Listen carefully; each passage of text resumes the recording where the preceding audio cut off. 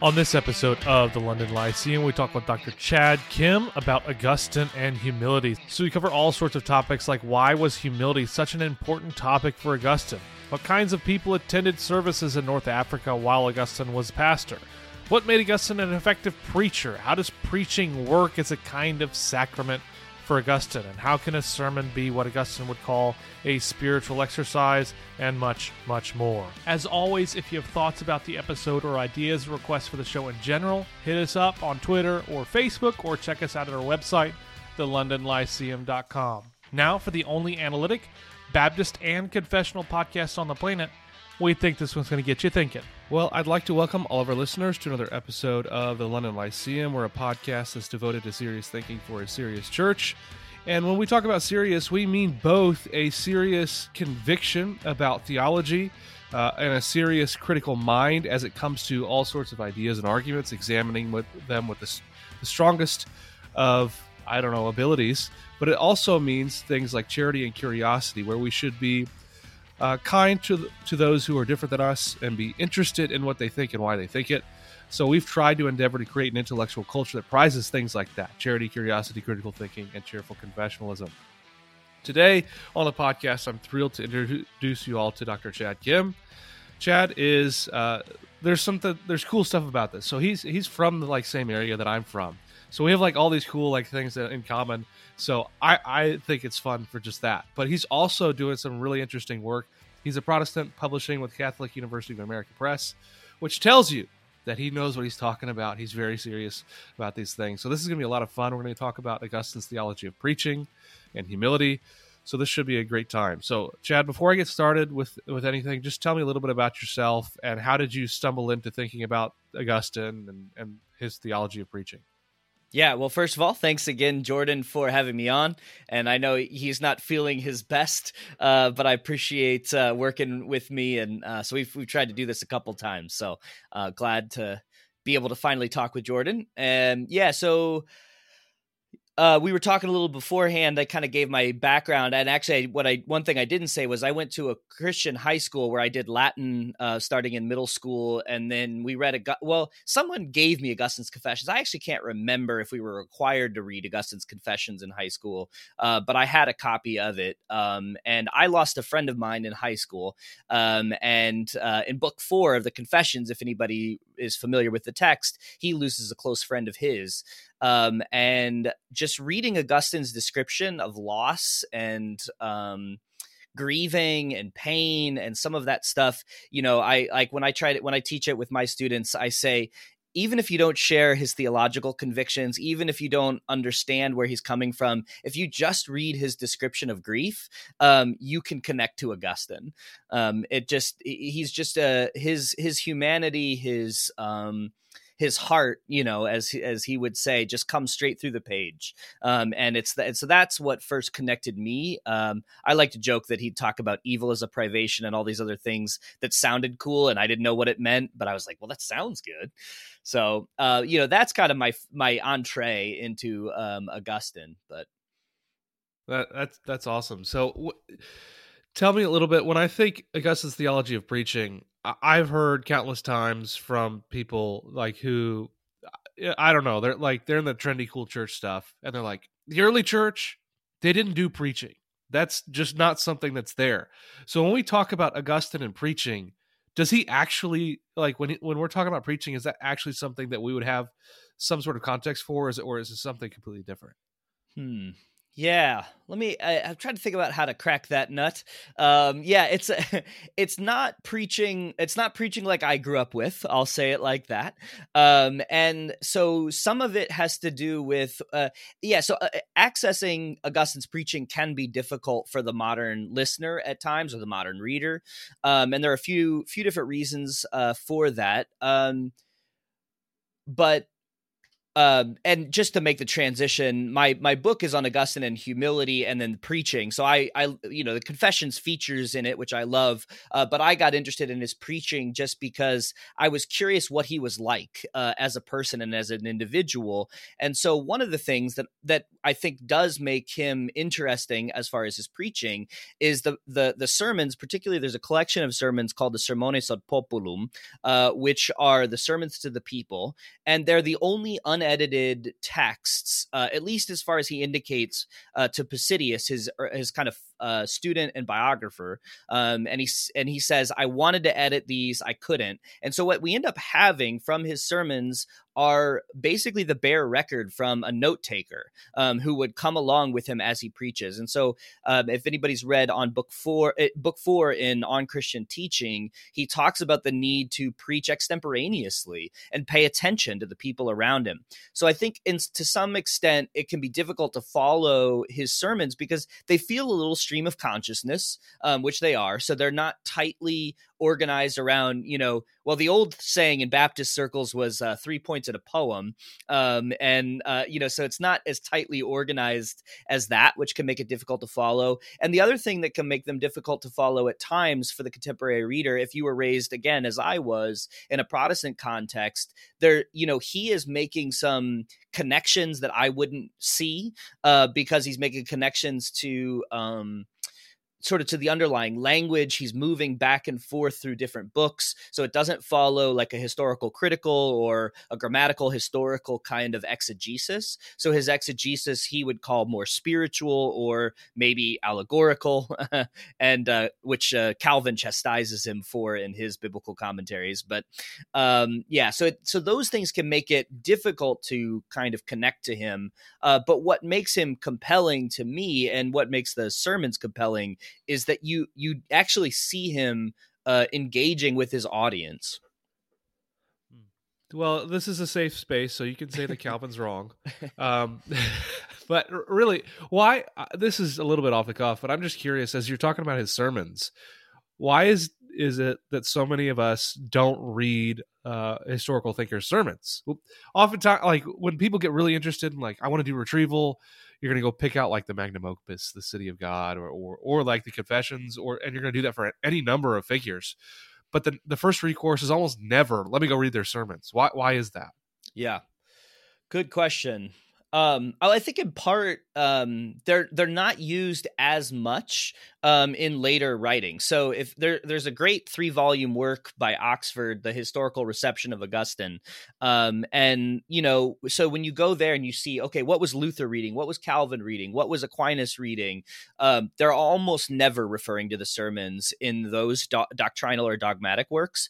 That being said, his sermons are extremely important to Caesarius of Arles and some of the later medieval preachers. A lot of them actually would just reread Augustine's sermons, so they don't seem to be as tightly connected to the sort of more reflective I don't know whatever the word to use, but like sort of systematic treatises. So you won't find them as sources as much for later thinkers. And so I think that kind of makes people less likely to engage them. But they're arranged. So sometimes figuring out how they're arranged can be difficult. And it can, he has 500, 550, depending on how you count them, in the Sermones ad Populum alone. And so, and some of them will be really long. Some of them will be really short. They're just, they're unwieldy in a way. And it's harder to find like a direct reference or an entree point. Yeah. So as I think about your book in particular and the emphasis on humility, why is it for Augustine that he finds humility so important? And is this unique to Augustine compared to others around his period? Yeah. Well, yeah, it's a good question. So I don't do as much in terms of in the book in terms of like his predecessors and those who follow him. That said, like so Alastair McIntyre and others will note that like humility is not a virtue for the Platonists or the Aristotelians when they're listed. When the ancient sort of pagan or Greek philosophers are mentioning the virtues, they're not mentioning humility. So there's some debate about this among like some German classicists from the mid 20th century who want to say that there are a few cases where they might say something favorable, but almost no one really takes it seriously among the ancients as a virtue. So in that respect, Augustine is unique, and in his response to sort of the non-Christian tradition. As far as other people before him, no one places as heavy of an emphasis on it. And part of it is it's part of the fabric of his whole thought, right? So, I mean, the way that he characterizes what Adam does is a prideful grasping for what can only be given, right?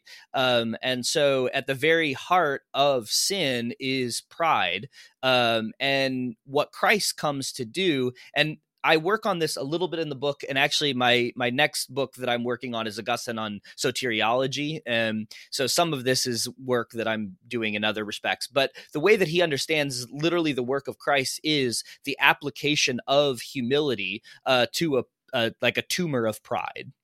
And so because that is integral to what Christ does, it's integral to the way that he thinks about humility. And the one thing that I mentioned in the book in terms of where he may have gotten some of this emphasis, Ambrose actually preaches on humility in the same sermons that he's preaching about the letter kills, but the spirit gives life, which is his famous key in book 6 to unlocking the scriptures. So as he unlocks the scriptures with Ambrose's preaching, he is actually listening to Ambrose teach about humility alongside this very famous phrase that is kind of for him the way in, and he goes, okay, now I can read the scriptures.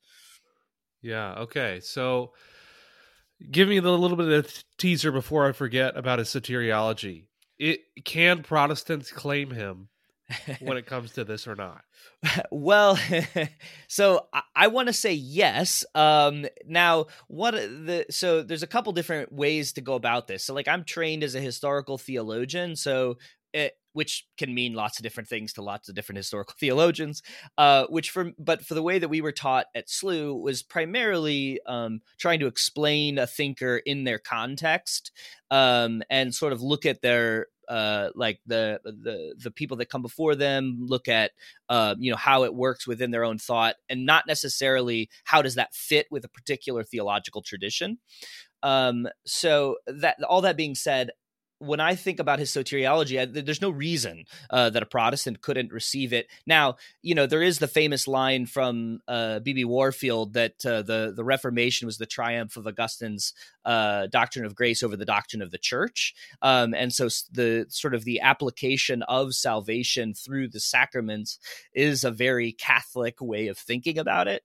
But in actually trying to explain how salvation works, there's no reason that a Protestant couldn't make use of his language. And part of the emphasis that I'll draw on Augustine himself is, when we think about the word salvation, the Greek word soteria, the Latin word salus, and even actually the Syriac word as well, all have a connotation of health. And so one of the main emphases in Augustine is actually that sin is a disease, and Christ is the doctor who applies the healing remedy, and thus saves, which means to heal. And so for him, that is the primary kind of coloring and sort of image at play for Augustine. So I think that's all within bounds. I just think T.F. Torrance is wrong about the Latin heresy, but well, T.F. Torrance is wrong about a number of things, so that's okay. I'll go harder on him than I would on Calvin, I guess. But I actually really like T.F. Torrance, but it makes me so sad because I'm like, oh man, you just didn't read Augustine very well. Oh, I mean, I feel the same way. I like a lot of what Torrance is up to, but at the same time, I'm like, what? Why? Why would you do that?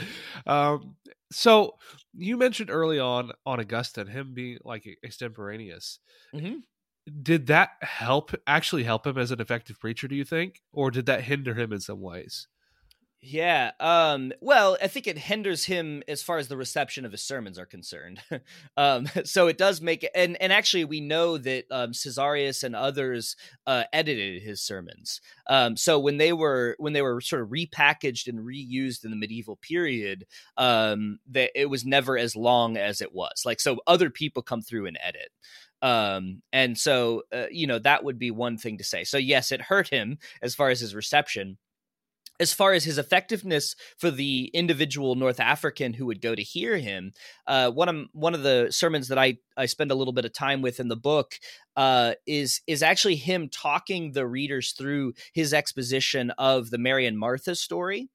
And so part of what he does in that section is he says, he tries to set the stage for them. So there's an ancient rhetorical sort of skill called ekphrasis. And ekphrasis is in Latin, sometimes it's translated as evidencia. So we get the word evidence, but that is to like draw something before the eyes so that it's able to be seen. And so Augustine is very good as a rhetorician at drawing a picture, painting a picture. And so, but what's interesting about the sermons as a record of his engagement with the people is he literally says, as he's preaching in the notes that we have, he says, "I can see that you're delighting, and I'm also delighting because I see that you're getting it. And you are seeing Christ for who he is. And just like Mary sitting at the feet of Jesus, we are both sitting at the feet of Jesus, our head, as he teaches the body who he is." And so it's like you do kind of like, and that's one really great moment, and they're not as many as I would like there to be, but like that gives you a little bit of the character of Augustine. Like he's just excited. He tells in one of his early letters, I think he's writing to Alypius in Carthage, he talks about weeping with his congregation over their sin. And so it's like, when you think about Augustine as preacher, and people will tell me this in my like reviews in classes often, like people, I get some really negative reviews, but if I get a positive one, it's like, well, Dr. Kim really seemed to care. And so, it's like, I don't know what he was talking about. He didn't always have a plan, yada, yada, yada. We'll get some negative reviews, but they're like, but he cared. And I feel like, that's one of the things that comes through Augustine's sermons is like, he was weeping. He was laughing. He was enjoying it. And he was literally helping them along to try to see what he was seeing in the scriptures, the truth of who Jesus was, and is. I like that illustration. So I think a lot of us, or at least in our popular imaginations, when we think of people like Augustine, what comes to mind is a picture of either like this really isolated monk who lives like in an actual ivory tower, or some like what we would think of as a theologian or a professor today, not so much as like weeping with a congregation. Mm-hmm. So when we think about the church services that he has in North Africa and the responsibilities that he has there, what does that look like on a daily basis for him? And do you think that really shapes his theology in particular ways? Yeah, it's a good question.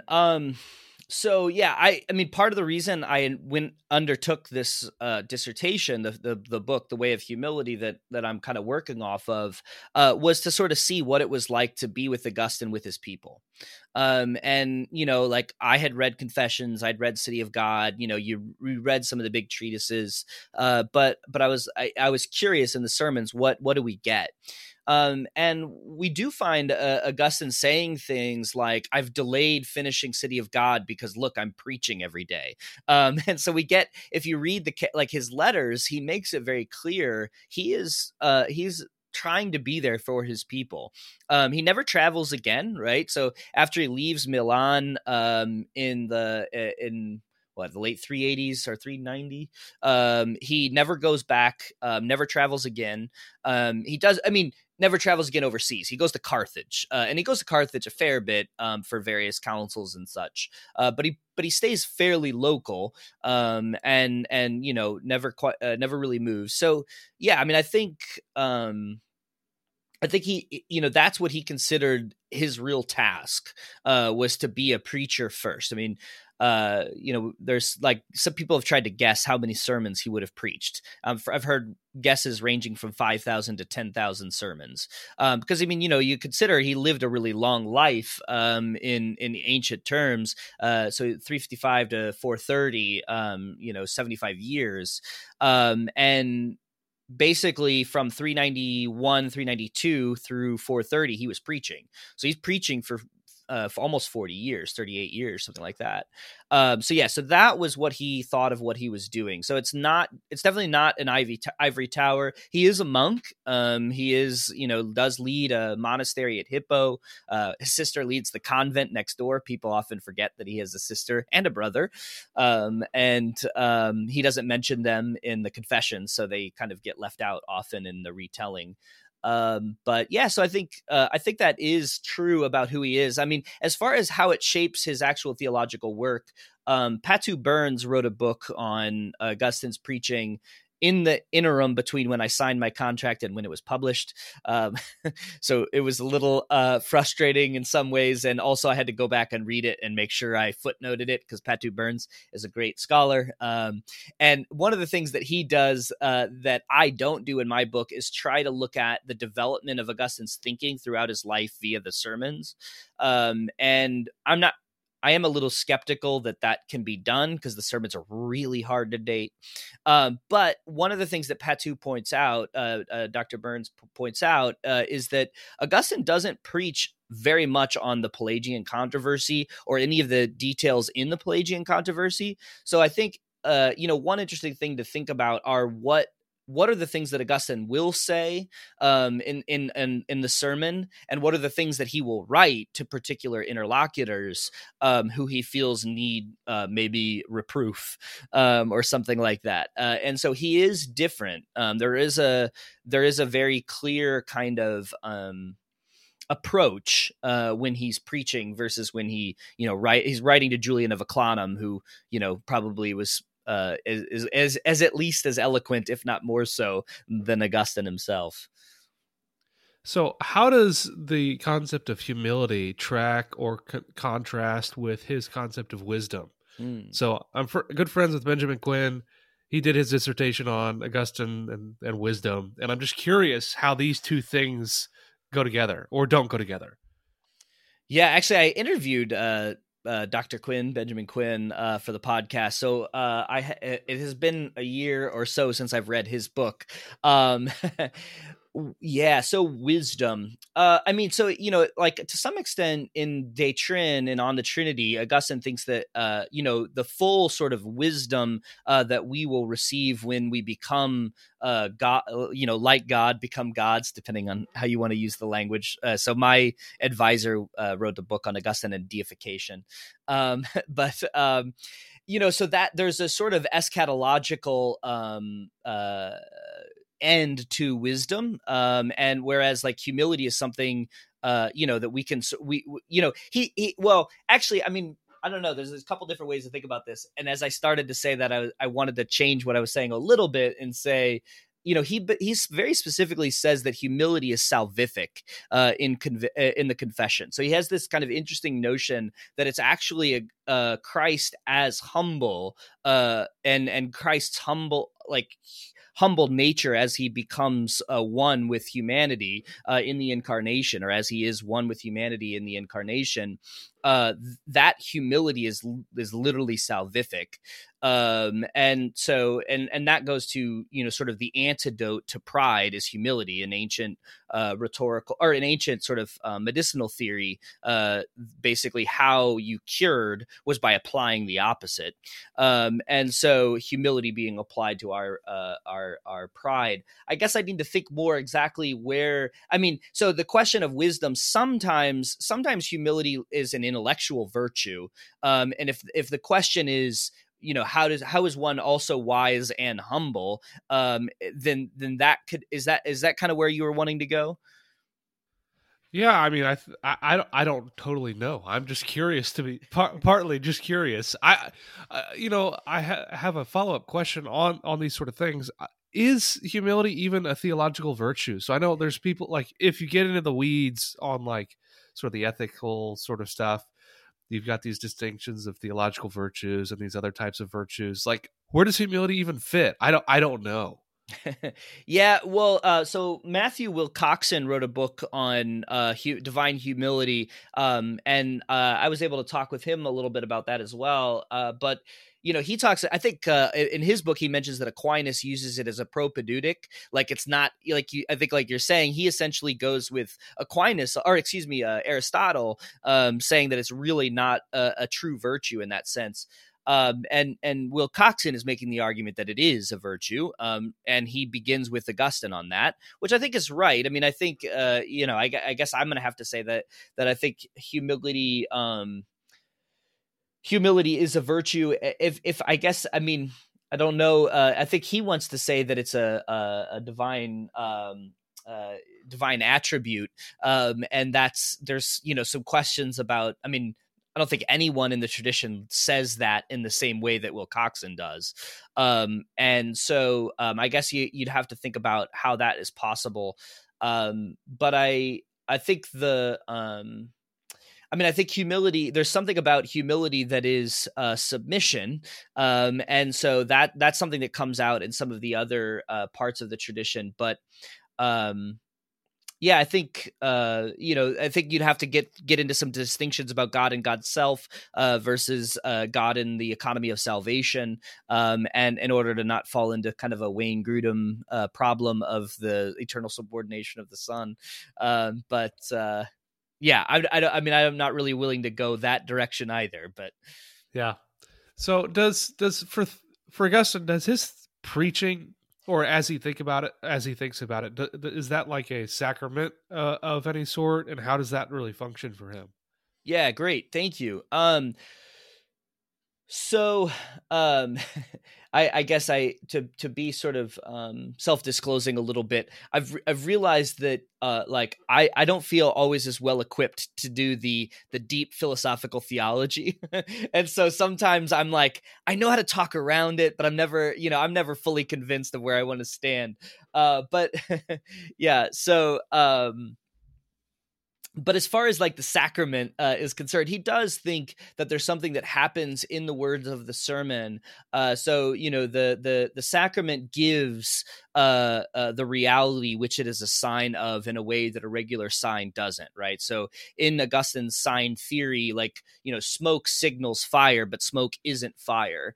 And so the fire is the thing that smoke is a signal of, as he says in On Christian Teaching.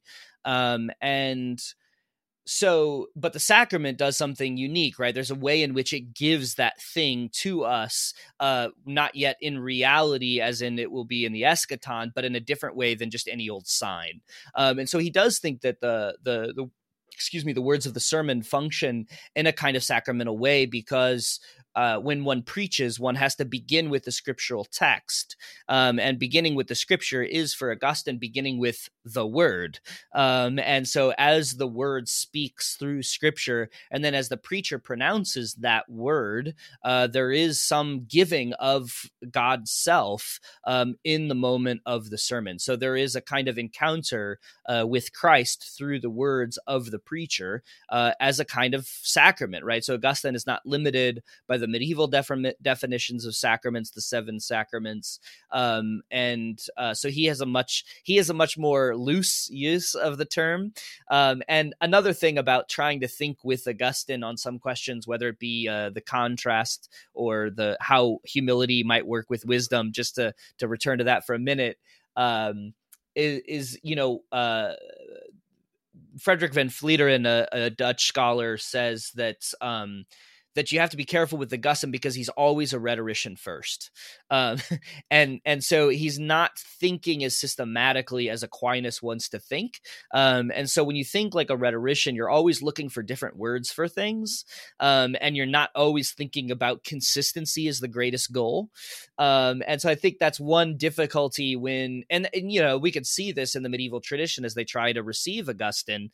You can have Scotus Erugena and and Gottschalk of Orbey, both using Augustine to argue two extremely contrary positions. This is another, difficult. I mean, and shoot, Luther and Luther, Calvin, Aquinas, all of the above, right? They're all thinking they're drawing from Augustine, depending on, essentially which Augustine and at what point. So, those would be some other things that I would say just as cautions, or at least as things like when you get into Augustinian studies, you got to be aware of.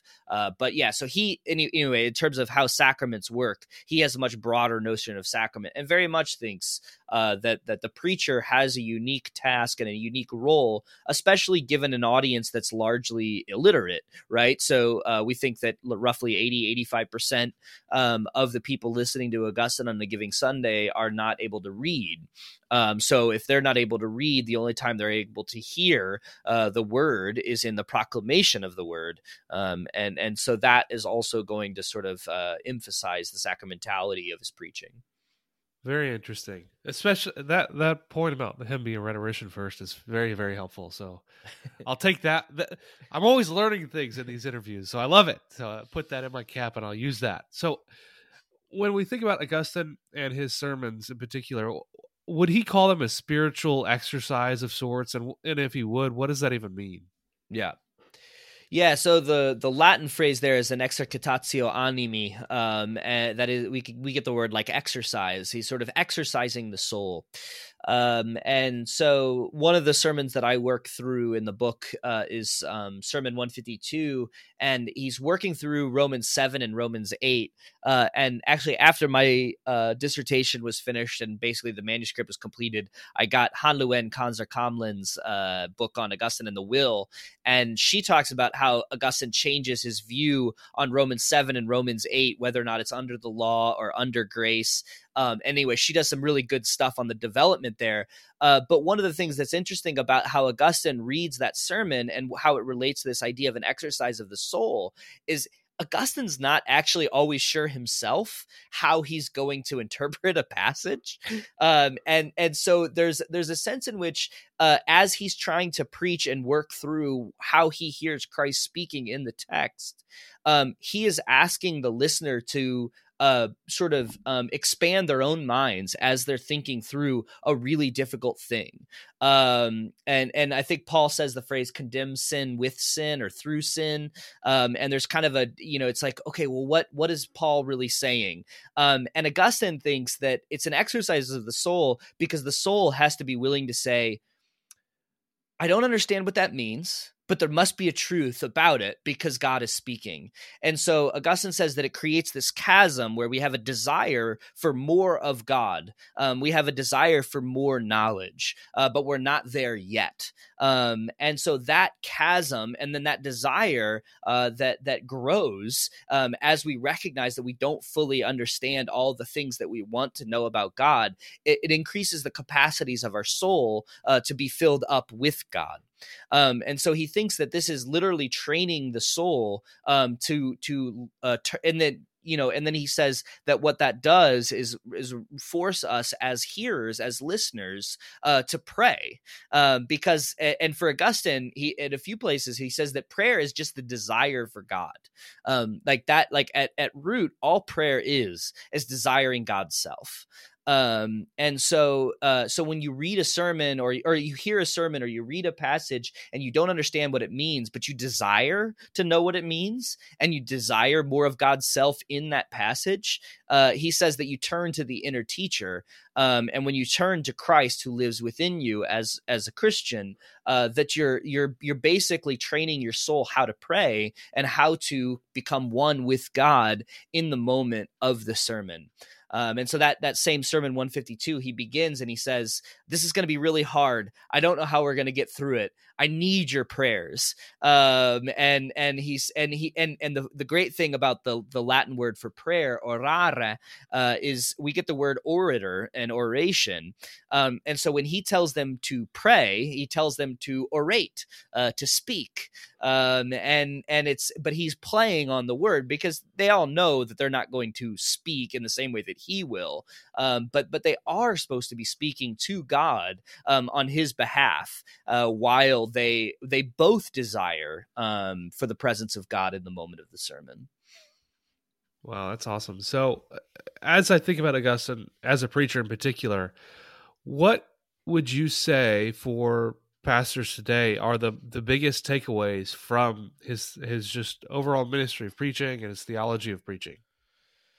Yeah, it's a great question. My sister says that if I really want to sell a book, I'll write a book that's just the question you just asked me.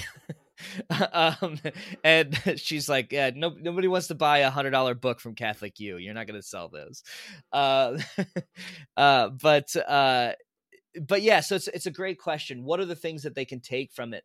I think that Augustine just shows you a little bit of himself. And it's hard. I mean, every person's going to have their own style. But that's part of who I think part of how I have learned from Augustine, is to be willing to show a little bit of myself, in the sermon. So some of my joy, some of my delight, to experience the moment with people, and be and just be comfortable with that. He'll admit things that he doesn't know or doesn't understand, and so that's part of some of what he has to teach. Of course, that's a kind of humility. I don't think Augustine purely means intellectual humility as we mean it all the time, right? Like, he doesn't just mean to be humble as in don't think that you're right. I mean, Augustine thinks he's right. I mean, if you've read any of the Pelagian controversies or the Donatist controversy, he's convinced he's right. But all that being said, he also is very willing in other letters to admit stuff that he doesn't know. And so I think there's something there can be something endearing about that, right? Like, oh shoot, like, Augustine's a 75-year-old man who's been studying this stuff his whole life. And if he doesn't have all the answers, maybe it's okay that I don't, right? But he still is absolutely and utterly confident about who God is, right? So he preaches on the Trinity, obviously a very difficult topic, but he preaches about it with confidence, about the things that he's sure of, and also with sort of kind of an intellectual humility about the things that he doesn't.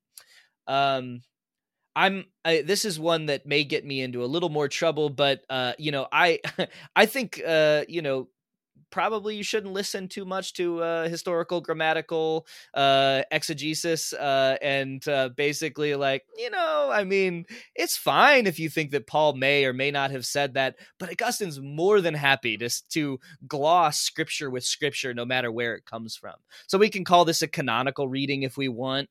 I mean, Augustine doesn't know that language from Childs or what have you, but so I think he is not worried in the least about seeing Christ in the Old Testament and seeing Christ speak in the Psalms, and just sort of a reckless abandon when it comes to God speaking in the Scriptures. And so he's not worried. Another one again. I just taught the Confessions for the Greystone Institute, and at the very end of the Confessions, he says, "Did Moses intend to say this? I have no idea. Who knows what Moses would have meant?" And so there's trying to chase too hard the original intent of the author, probably is going to make you a little bit more boring.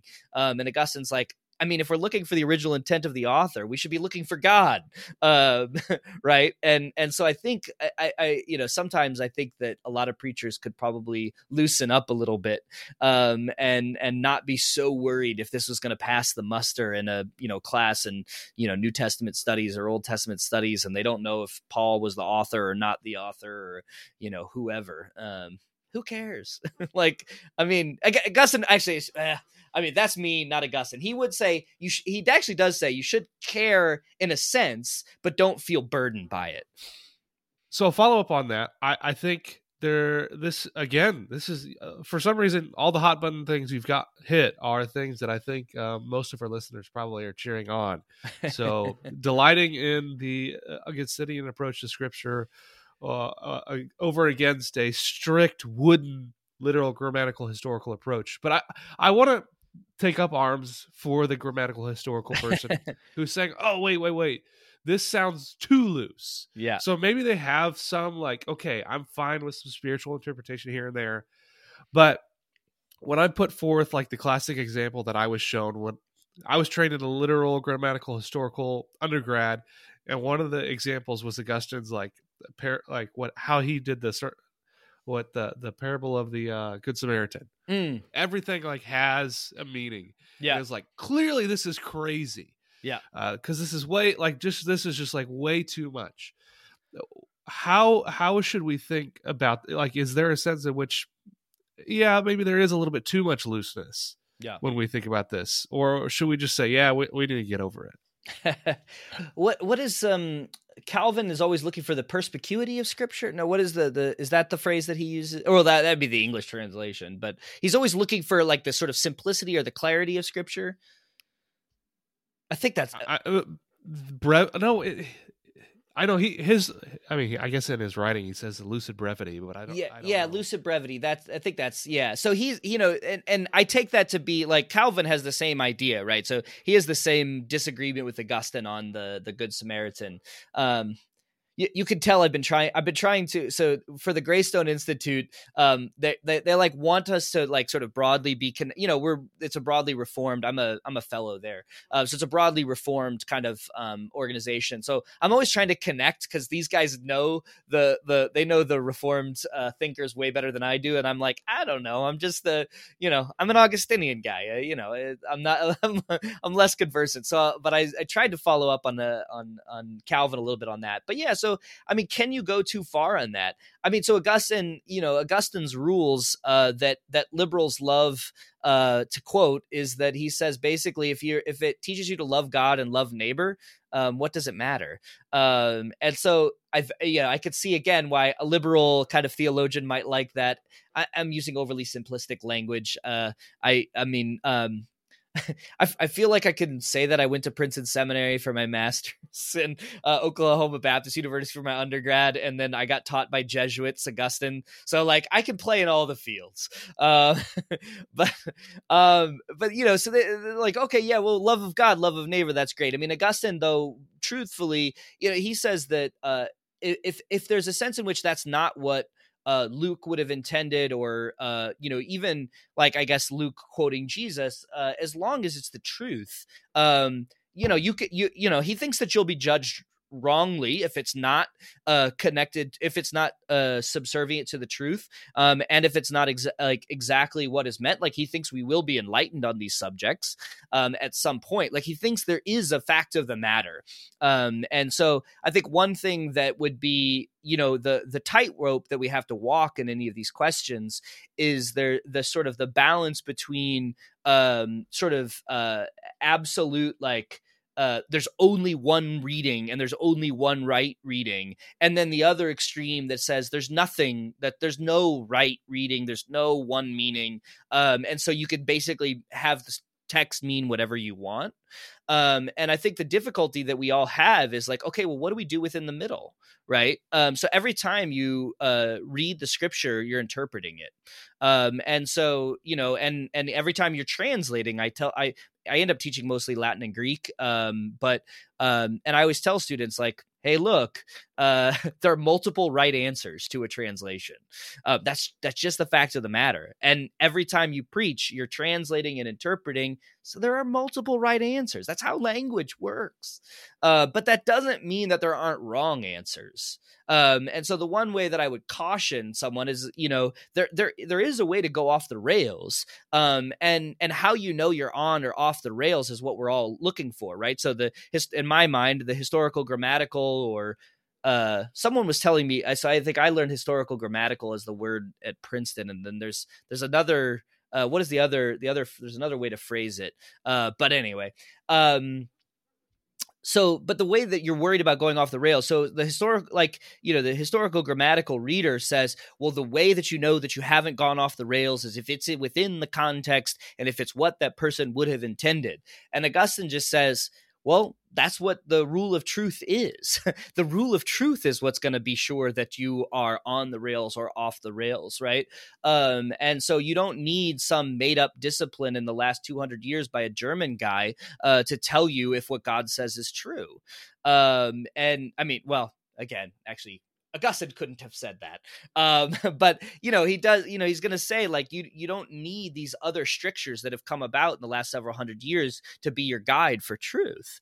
And so, yeah, so that's where he's going to go with that. I have to say I'm probably persuaded, although there is, I guess being aware of your context is important. I love the spice tonight. So this has been great. I already know that there's gonna be several people texting me once they listen to this episode saying I love it. So this is great. I do. Well, you can send the hate mail to me, and I could just dump it in the spam folder. So I do have two questions here. For the person who's never read any Augustine, what is the place you say you have to start here? Yeah. And for the person who has read some Augustine, say they've got Confessions, City of God, his work on the Trinity, the like on Christian teaching, some of the main stuff that is more in circulation, where would you point them to be reading? Yeah. I'm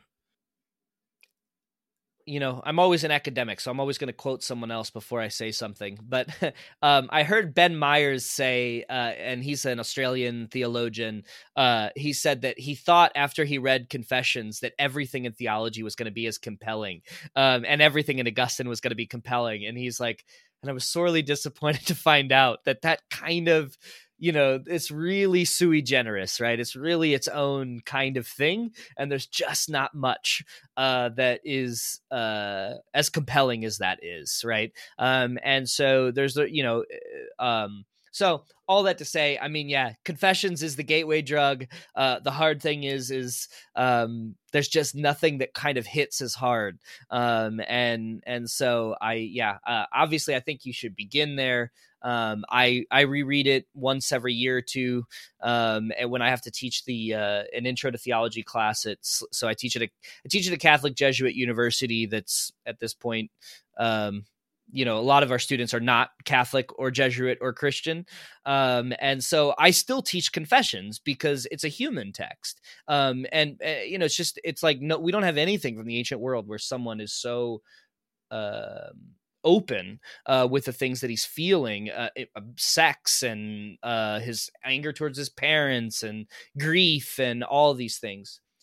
But if you've read on Christian teaching, one of them that you didn't name, that's great. His sermons on the Psalms are huge, but they are probably where he develops the idea of the totus Christus, which is a really important Christological doctrine or ecclesiological doctrine, and by extension, Christological doctrine. And so those are just great. Augustine loves the Psalms probably more than any other book. And so Gavin Ortland has the book on Augustine and Genesis.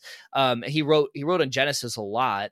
I don't find that stuff as interesting as the Psalms books myself.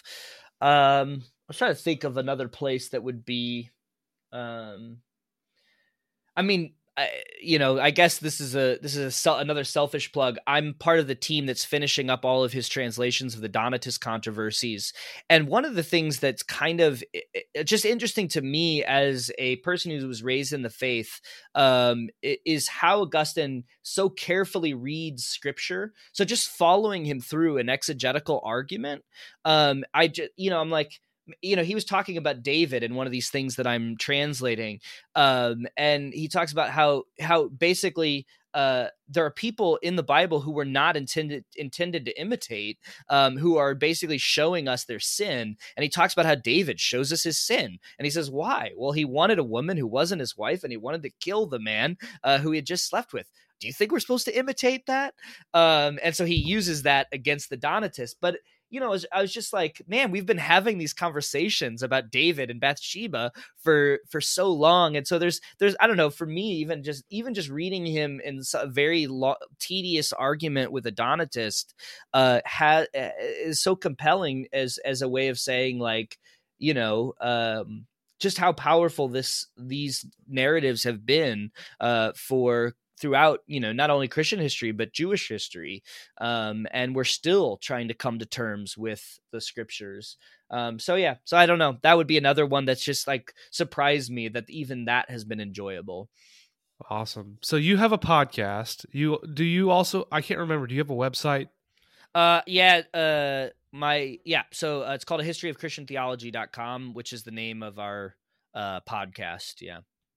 Awesome. So what you guys need to do is go find that right now. I'll put a link in the show notes so you can click it, go check out all the episodes, keep up with stuff. You talk about like farming and stuff too.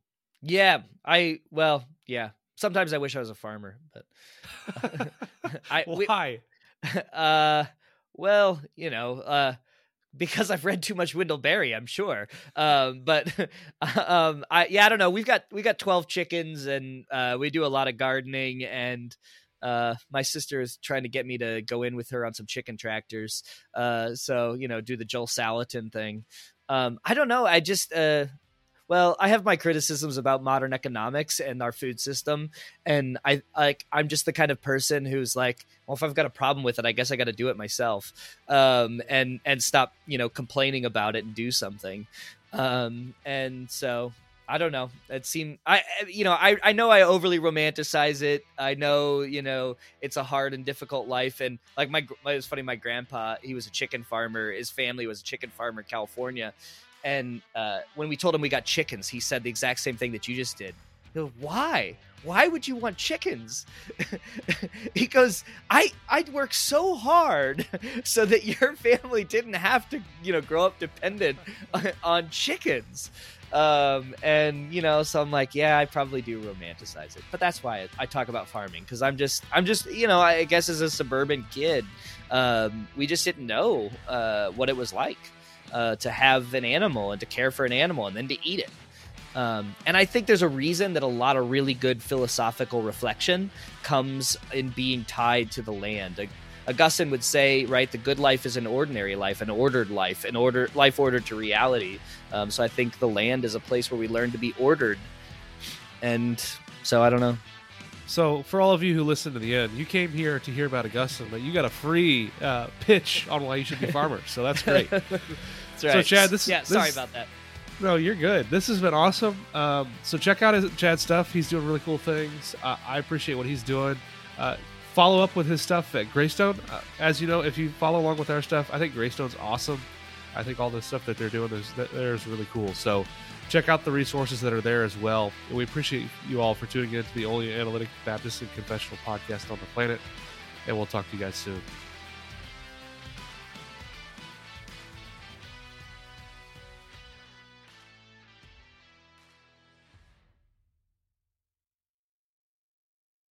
Say goodbye to your credit card rewards. Greedy corporate mega stores, led by Walmart and Target, are pushing for a law in Congress to take away your hard-earned cash back and travel points to line their pockets. The Durbin-Marshall credit card bill would enact harmful credit card routing mandates that would end credit card rewards as we know it. If you love your credit card rewards, tell your lawmakers, hands off my rewards. Tell them to oppose the Durbin-Marshall credit card bill.